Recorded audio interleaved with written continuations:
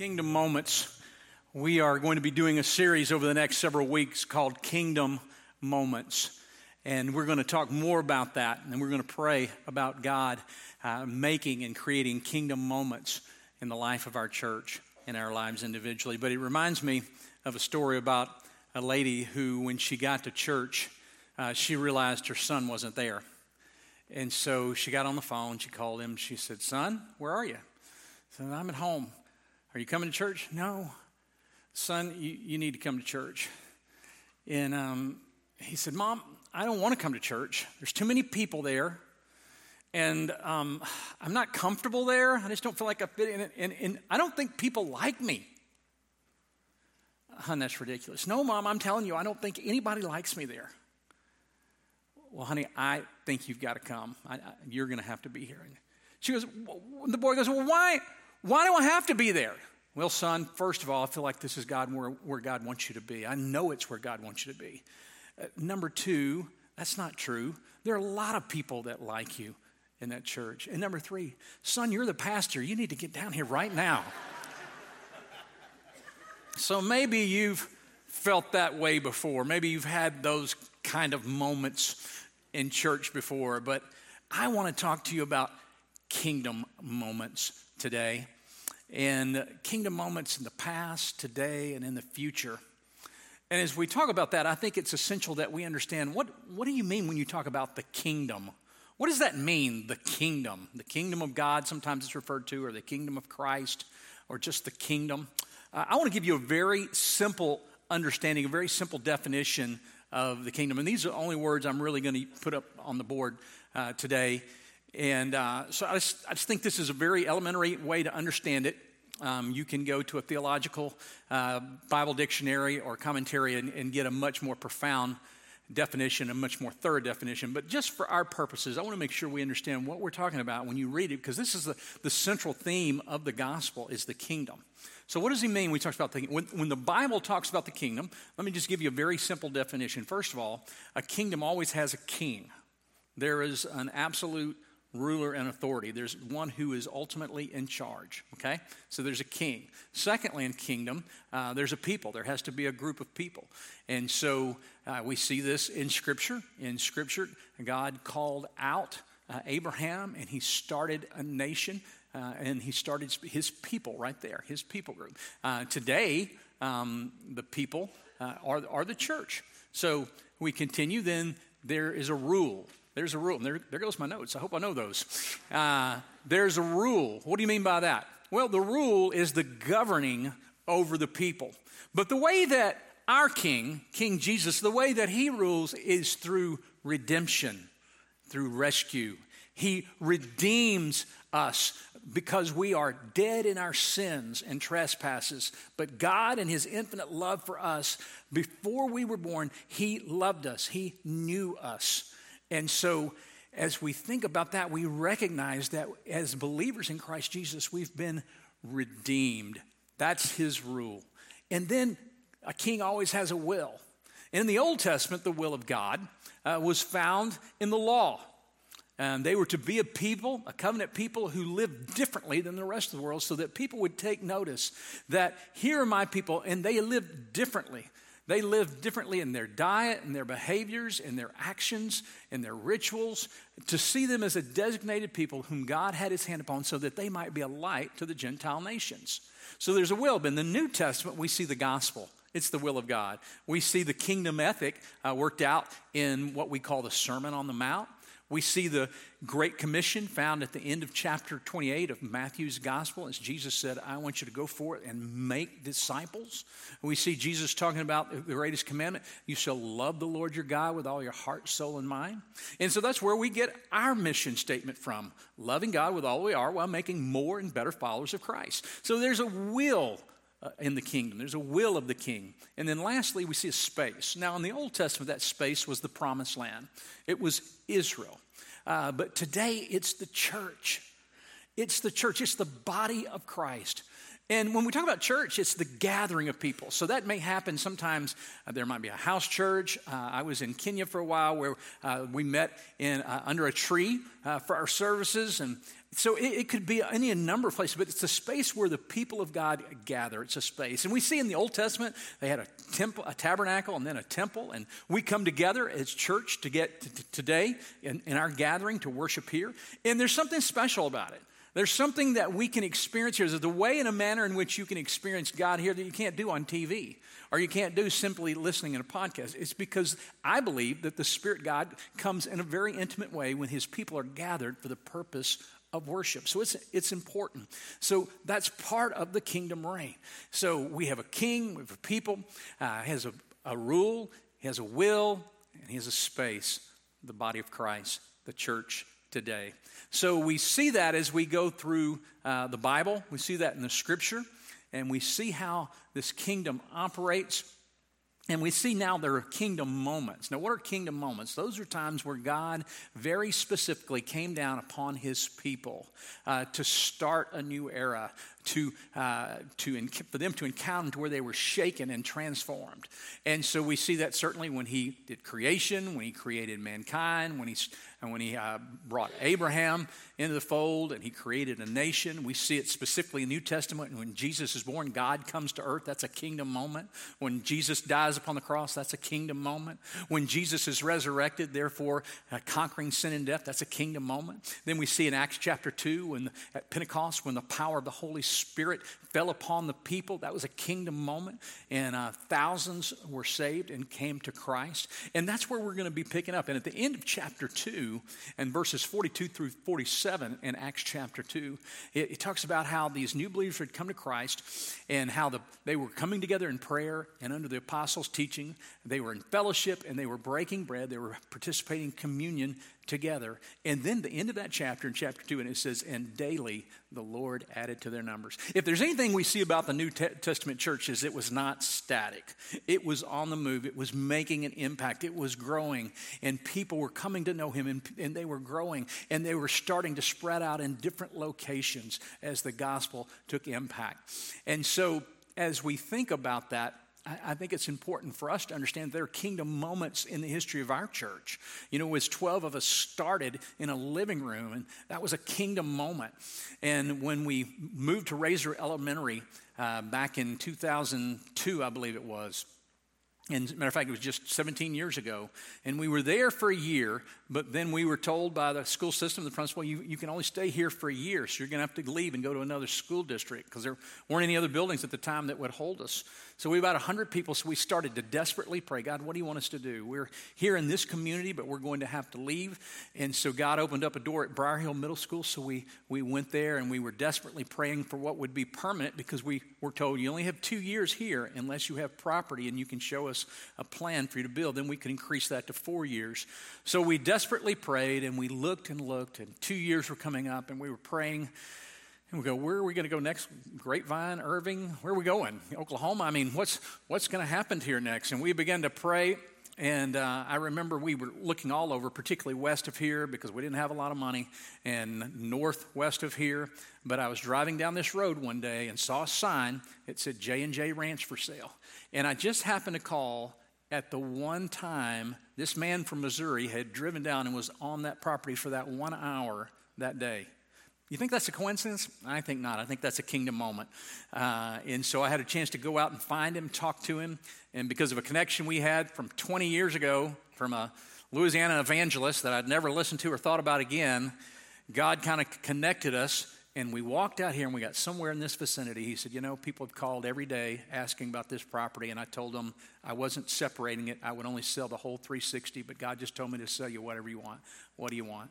So he gave us a great price on that. And because I didn't know any better, I said, would you be willing to give us 6 or 7 more acres as a tax write-off? And he ended up doing that. So we got it at a fraction of today's value. God gave that to us. It was a kingdom moment that he gave that to us. And we've had multiple times where God has created a special moment where we encounter him and he moves in our hearts. And I really believe the next kingdom moment will be in Parker Square. And I know a lot of people are struggling going, I know we approved that, but I don't get it. Why are we doing that? How does that work?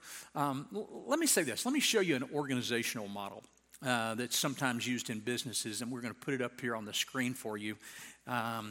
And if you look at this first one, you'll see that arrows are going everywhere. This is kind of chaos right here is what's going on. And in this chaos, there's really no specific direction. If an organization is like this, it's in trouble. This is often what happens when governments are toppled and people are all trying to get their way, their direction. So that's one model of what can happen. Here's another one. Here's one where there's a direction or there's a mission, but people have different thoughts and different ideas. So the mission, like for our church, would be loving God with all that we are while making more and better followers of Christ, just like the New Testament church that we're looking at today. And so that's the mission. But you might have people with different tastes, different backgrounds. You have people with different ideas, philosophies, and thinking, that's not the way I do it. I don't know. Why don't we do it this way? Why don't we do it that way? And so a lot of people are thinking different things, but we have one mission. And then there's a third one, a model, and this is the uniformity model. So there's one mission, but everybody's going the direction. Everybody thinks alike. Everybody's kind of got the same gifting. Everybody's looking alike. We're not really asking questions. We're just doing. We're just going in that method, in that line, and that's actually what a cult is. That's what a cult does right there, okay? And I know there's probably a couple churches in the world today that still do it this way, but I don't think that's a biblical model. So let's look at all three of them. So if it's those two, I believe that the second one is the biblical model. You should have different ideas. You should have creative ideas and creative thoughts, and you should have questions. But at the end of the day, we're all going the same direction. We're all about loving God and making more and better followers of Christ, because that's what the scriptures taught us, and we want to be biblically based. And so we all got different giftings, different backgrounds. For this church, different denominations. As a matter of fact, I hadn't shared this in a long time, and we haven't done a survey in a long time. But do you realize that the biggest demographic of our congregation, you know what it is? It's Catholicism. Okay, people who are raised Catholic. Some of you are raising your hand, nodding. Somebody just did that. Yes. So that's almost a third of our church. We have so many backgrounds, but what unites us is the gospel of Jesus Christ and loving others with all that we are while making more and better followers of Christ. Our backgrounds couldn't be more different. That's exactly what was transpiring in the New Testament church. People were coming from different countries, from different faiths, from different backgrounds. They hear the gospel, the Spirit falls upon them, and then they hear the gospel proclaimed in their native language, and they're hearing it, and they're grasping it. And so now as they're hearing that, and their life is being transformed, and Jerusalem at this time, because of Passover, has become 4 times its normal size because all the visitors, all the pilgrims are in.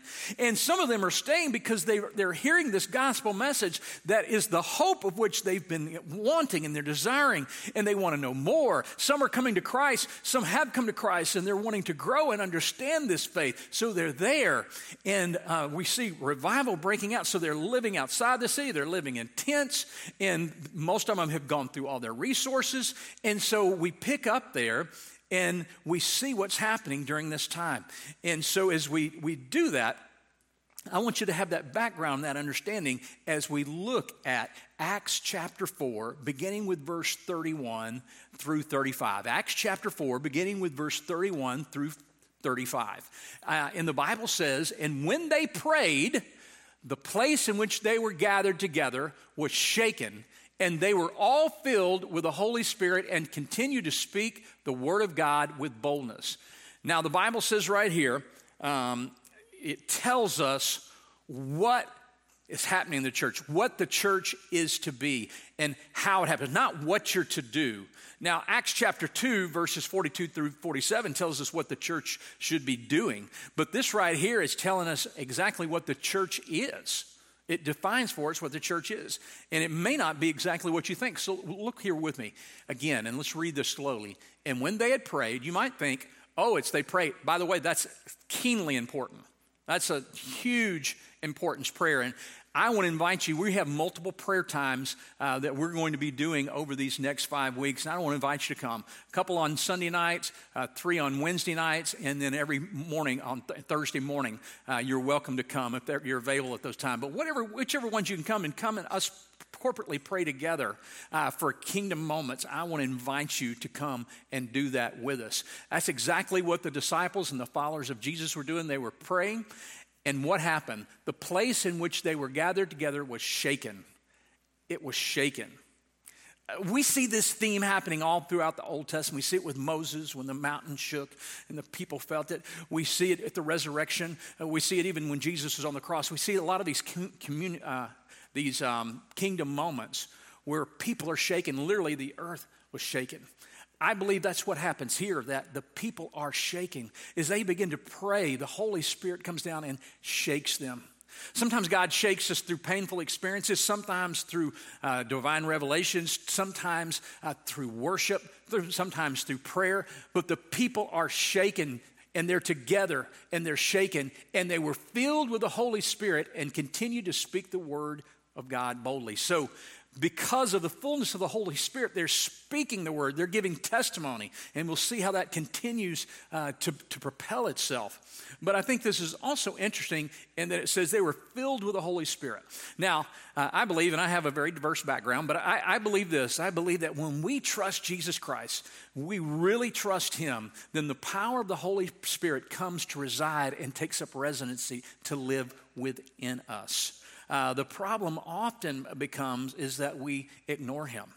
We don't look for him. We don't seek him. So how do I know if I'm filled with the Spirit? Well, that's a terminology that's loaded and has, there are a lot of different thoughts on that. But let me just give you a very simple way in my understanding of what it means, not how, but what it means to be filled with the Holy Spirit. How do you know if you're filled with the Holy Spirit? I'll give you 3 simple things to consider. Number 1, I would say this: do you recognize it? When you come in, do you see when the Spirit moves? Either it's through a time of communion, through a time of baptism, sharing of the gospel, a testimony. Maybe it's while you're singing. Maybe it's just the presence of God when you come in and you sense and you recognize the Spirit of God. That has a picture of it. If you never sense the Spirit of God, that is not a good sign. That's not a good sign at all. That means there's either the Spirit of God not within you, or there's something that you need to deal with that is covering the Spirit, that is blanking out, so to speak, the Spirit of God in your life. And it could be just unconfessed, willing, continual sin. That's something that you're refusing to deal with. It could be multiple reasons. But if I'm filled with the Spirit, I recognize. Number 2, I experience it. There's sometimes when I'm in prayer, there's sometimes when I'm worshiping, there's sometimes that maybe I'm just sitting before the throne of God that I experience. Is it always a feeling? No. Sometimes it's a revelation. Sometimes God speaks. Sometimes God moves. Sometimes God gives me comfort. It's an experience of the Holy Spirit. And again, it's not always something totally felt. It's not always emotional. Sometimes it's intellectual. God told us to love him with all of our heart, soul, and mind. So sometimes it's in my head, sometimes it's in my heart, sometimes it's in what I do. But thirdly, here's the thing, that you love the Spirit. You love being in the presence of the Spirit of God. You seek the Spirit of God. And if you're filled with the Spirit, those are 3 things that will happen. Not every moment, but you will have kingdom moments, times of the Spirit that we seek, that we experience, that we recognize, that we love. And that's one of the reasons we come together as a church, that we don't just say, I'll listen to a podcast. That's listening to the podcast, but that's just catching a glimpse of the Spirit of God. If you want to experience it, it's going to be with his people. Sometimes it might be in a small group, it might be in a Bible study, it might be in a prayer time, but it's the gathering of his people. He comes in a special way and connects with his people for kingdom moments. So we see that they're full of the Holy Spirit, so they're speaking boldly the word of God. And now the full number of those who believed were of one heart and soul. What does that mean? It goes back to, remember that graph we used? That they had a mission, that they were loving God. Literally, that's what they're doing. They're loving God. They're growing in faith and discipleship and devotion, and they're making more, and they're becoming better followers of Christ. That was their one mindset. The gospel was uniting these people from every tongue and every nation. they're uniting them together, and no one said that any of the things that belonged to him was his own, but they had everything in common. Now, that's a puzzling passage that most of the time we like to just skip right over. Or some people will go, so the Bible advocates communism, where you just have to give everything up, or socialism? Is that what the Bible's saying? No, it's not what the Bible's saying at all. First of all, nobody was made to give anything. They voluntarily, because they were filled with the Spirit, they saw the need, and they voluntarily recognized this. I am a steward. Everything that God has given me is a gift from Him. And so I willingly give to what the need may be. And, here's the amazing thing about it. If you go back and you read extra biblical history, the Romans were completely flabbergasted and in complete puzzlement over what was going on in the Christian movement and the Christian faith. It just didn't make any sense to them. There were a lot of things that were different, but two big ones. If you go back and you read like Josephus and Pliny the Younger, you go back and read some of those quotes from history, and when they talk about the Christians, one of the things they would remark about, first of all, and it goes back that we're going to see in a moment, the power of God and then the great grace of God, but they would say, you know what? These Christians, number one, they're sexually pure. They believe in this relationship between a man and a woman, and they're in marriage, and that's a sacred, and they don't participate in any kind of sexual activity out of that. And in that culture, that was awkward, because not only was that done as just a part of the practice, it was really almost celebrated, even sometimes in forms of worship. So that was so odd to them. But the second one that really blew their mind was how generous these people are when they didn't even have a lot of money. And they would look at that and they just couldn't process that. And ultimately, we know that's what made the church explode. That was what was seen by the outside world. So we continue, and this is what's said here in verse 33. And the great power of the apostles were giving testimony to the resurrection. This is the gospel of the Lord. And great grace was upon them. Great power. The power to share the gospel, to speak forth what they believe, to give testimony of what's happened in their life. The power to say, I will live in purity. I will live in honor of God and His kingdom ethic. They began to do that, and great grace was upon them all. Great grace. What is he talking about there? The grace of generosity, of how they were generous. It was flabbergasting. It really took people back. So we see the power, because of the filling of the Spirit, we see the power of God, and then we see the grace of God. That's what we want to be about. We want to operate. We want to live in the power and the grace. Grace and truth. Spirit and truth. Sometimes you'll find people who are real big on truth, real big on holiness, but yet they won't give. And that's problematic. Or you have people that'll give but say, but I can do whatever I want. That's missing the Spirit. That's discounting the grace and living in just partial faith. God wants us to know the fullness of the Spirit. And He says it manifests itself through the power of the Spirit of God and through grace. That's how we know if we're living according to the Spirit of God. Now, I want to show you a kingdom moment that happened in our church, and a couple in our church through one of the ministries, our marriage ministry here, and I want you to watch this for just a moment as we see how the power and the grace of truth impacted their life. When we landed here in Flower Mound in August of 2016, our marriage was in trouble. We were in crisis. It was code red. We recognized that we needed some support and we needed some help. We had to find a church home, and it was at that time that Wanda received a postcard in the mail from Rock Point. Receiving that postcard in the mail, I looked at it and I felt it, and it was something very special about how thick it was. And I told Dee, I said, any church that would put this kind of money into a postcard must have a huge emphasis on marriage. we connected with Brian and Edie Sanders, who were leading the marriage ministry. It was at that point in time we recognized that we needed the marriage ministry to help restore and renew our marriage after we had gone through some troubling times. So we actually became part of the pilot session of the marriage ministry. Marriage ministry has always been near and dear to my heart. Little did I know that it would be through my brokenness that marriage ministry for me would really become alive. Because it was through serving others and seeing that if others could make it through, then so could I and so could we. You know, kingdom moments can really be everyday moments. Like the postcard, it was really the Holy Spirit to prompt my spirit to say, check it out. Because, of course, I had been praying, Lord, lead us to a great church, lead us to a great church. He already knows what you are in need of. And that was just the recognition, just recognizing that it must be something special about this church was the Holy Spirit. It wasn't happenstance. It was not. She didn't receive that postcard by happenstance. All these things, in my opinion, were divine, God's divine intervention. He already knew what was going to take place. He knew that the transformation was going to happen. And we had to take the journey. We had to go through the steps. And it was a journey.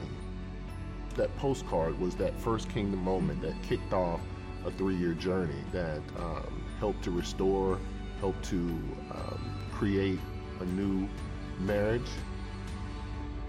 So I'm thankful for that. It's a kingdom moment, how God transformed Wanda and DeAnthony's life, their family, and their marriage. And so thankful for our marriage ministry. So thankful for our special needs ministry. So thankful for our adult and for our children and our student ministry. I am so thankful that, and earlier I talked about the story of the kingdom moments here. I think about the kingdom moments going forward. And I think about how we even got here. A little over a year ago, we had 31 people come together for a strategic planning committee just to say, what do we do about our children and student situation? Because we're running out of space with children and students. And so what do we do about that? We have this special needs ministry that is growing. And so we said, okay, we'll move the adults off campus for Bible study on Wednesday nights and Sunday mornings. So we've done that, and we've given the children, but that only lasts so long. And so we keep asking that question, and I said, so let's see if we can rent something. Let's see if we can find another facility out there. So we began to do that, and then another group said we can look at building, but we were not. It was going to be very, very expensive to build, and we weren't going to be able to build a lot. The city's already not letting us do more parking. You see how many people park on the grass already. And so we just began to pray, and finally, one of our members, matter of fact, he's here today, works in the school system, and he said, one of our charter schools, we're going to be moving right over here next to y'all. And he said, it's not really for sale, and we eventually are going to use it, but I guess we could do something different. So if you want to buy it, there's a little window right here that you can buy it. And so it wasn't up for sale, wasn't planning on selling it, but there was a window. And so we said, well, let's look into it. And so we began to look into it. Dustin and Alan looked real hard. And we began to we looked at all these other opportunities where people would rent to us. We couldn't get the chapel rented to us from the city. We couldn't get the grocery store. We couldn't get the movie theater. We couldn't get any of these places to rent to us. And so we said, all right, let's take a hard look at this. And so when we did, we recognized, look, this will take care of all our needs for special needs. We can expand our adult ministries. We can expand our children, our student. That's an area that's 3 times more populated. There are literally triple the number of people unchurched in that area. And if we're serious about this, we can either just say, okay, we're good with children and students. We'll add adults, but we'll just say this is kind of where we are. Or we can say, you know what, we'll take a step of faith. I believe this is a kingdom moment. So we prayed, we looked at it, came back, brought it to church. Church voted to do that. And so that's where we are. But here's the thing that's amazing. If we'd come 6 months later or 6 months later or 6 months ahead of that facility would not have been available. Remember how there was the one day? Well, there was a period of time that God opened this door for us. If we were doing it now, it would not be available.